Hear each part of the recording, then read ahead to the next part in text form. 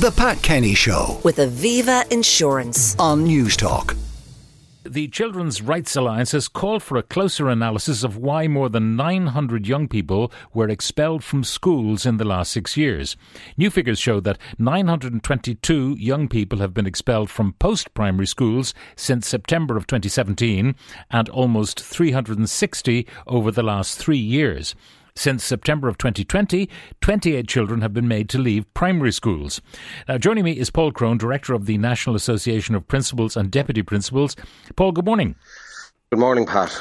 Now, to hear of a child being expelled, often, you hear bad behaviour and the school can't get rid of the child. What sort of a process do you have to go through if behaviour is such, and we'll talk about what might merit expulsion, what do you have to go through in order that a child, a secondary school student, will finally be asked to leave or told to leave? Well, first of all, I would say that is a last resort, and those figures would back up that it is a last resort. If you look at 360 in the last 3 years, that's approximately 120 students a year out of a school population of 390,000, which is 0.0003%.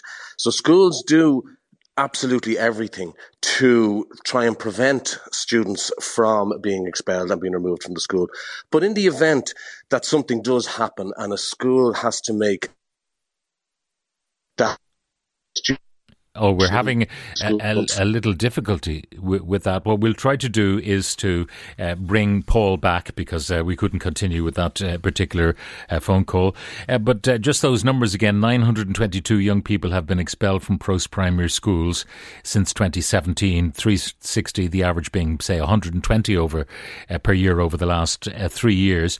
There are codes of conduct in every school. There are minor breaches which are defined. There are more serious breaches. And then there's what's called gross misbehaviour. And that's, I think, what might lead to expulsions. Anyway, Paul, you were saying, and I think the line has improved, that there's a whole process, a whole protocol. There is a process. If a school arrives at a position where they feel that they have no other choice but to expel a student, the school, and generally under the supervision of the principal, will produce a file. That file is given to the parent and given to the board of management, and a meeting is called. The parent is invited, and the principal, on behalf of the school, will generally present the reasons and rationale. The parent is given an opportunity to respond and speak to the board. Then the parent and the principal leave the meeting, and the board of management discuss, and they arrive at a decision. And they can arrive at one of two things. One, that the school hasn't done enough and the student should be returned to school, or two, that they feel that the student should be expelled, or they arrive that they're of the opinion that the student should be expelled. That is then, there is into a process of a 1 month wait, and the school must inform the TUSLA Education Support Service. Their education welfare officer will convene a meeting between the school and the parent. And what happens then is they discuss the issues and see if the student can be supported in any way. And after a month, if they can't come to a resolution, the expulsion is confirmed. Then the education welfare officer will engage with the parent, and they may decide to appeal under Section 29 of the Education Act to the Department of Education, and the Department of Education will put together a 3-person independent appeal committee that will, first of all, review the process of the expulsion, and second of all, they will review the decision that the board arrived at to see if the sanction is proportionate, fair and reasonable. And they may return the students to school, giving the school reasons why they shouldn't have expelled, or they may affirm or confirm the expulsion. At that stage, what's open, the education welfare officer will support the parent in trying to ensure that the educational provision for their child is continued, make application to another school, or maybe out-of-school support services. Yeah. Now, you've been through that process, I'm sure, in your career. So what kind of gross misbehaviour leads to an expulsion? Well, first of all, it's very rare that it would be a single item.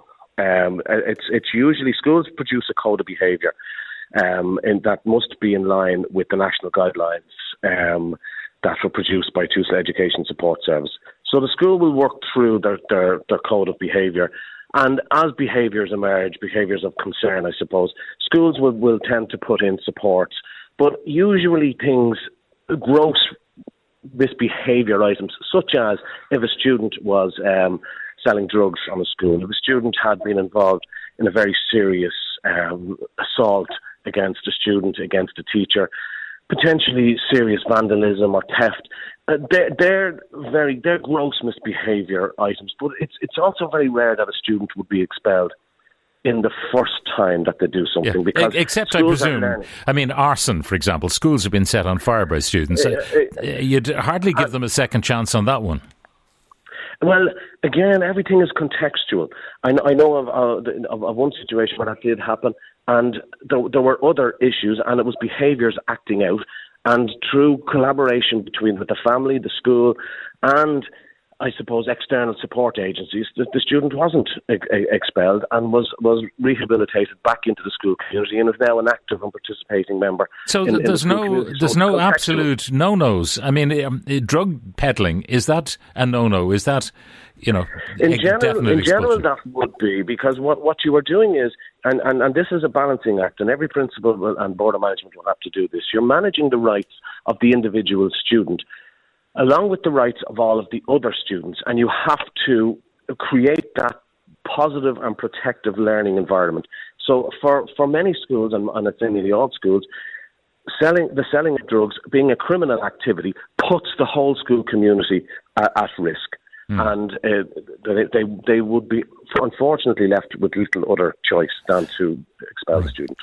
Now, that student then, if they're under the age at which they can leave school, will have to find schooling elsewhere. Have you, in your career, taken in students who are expelled by other principals? I have, of course, and I mean, there is no hard and fast, and that's the issue with this. There's a person at the centre of this, and we need to remember that, and a student. And students are growing and developing and changing. So, yes, you would look and see what the student issues were that resulted in the expulsion, what the support mechanisms that they have put in place with the outside agencies, through family supports, and all of that.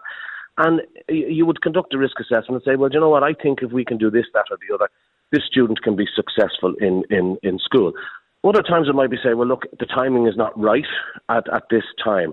Now, I know the Minister of Fairness has put in place a working group to work on out-of-school provision support for students, and that would include students who are expelled and who are struggling to find another place.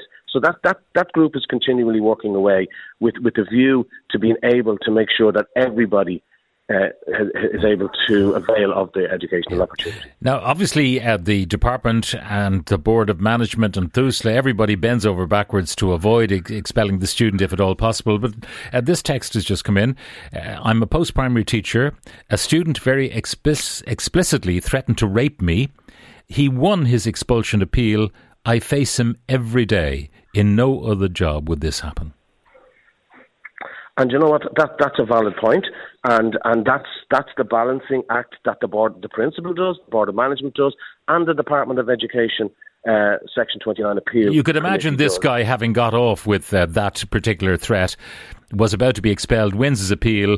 He doesn't even have to say anything. All he has to do is smirk at that teacher. That's unacceptable. I think. Well, it is unacceptable, and in the case of that student being returned back into school, again, schools would do a risk assessment. They would be unlikely to return that student to that teacher's class, and would look at how they can protect the teacher and the other students from these offending behaviours, and to how to change the attitude and behaviours of that student.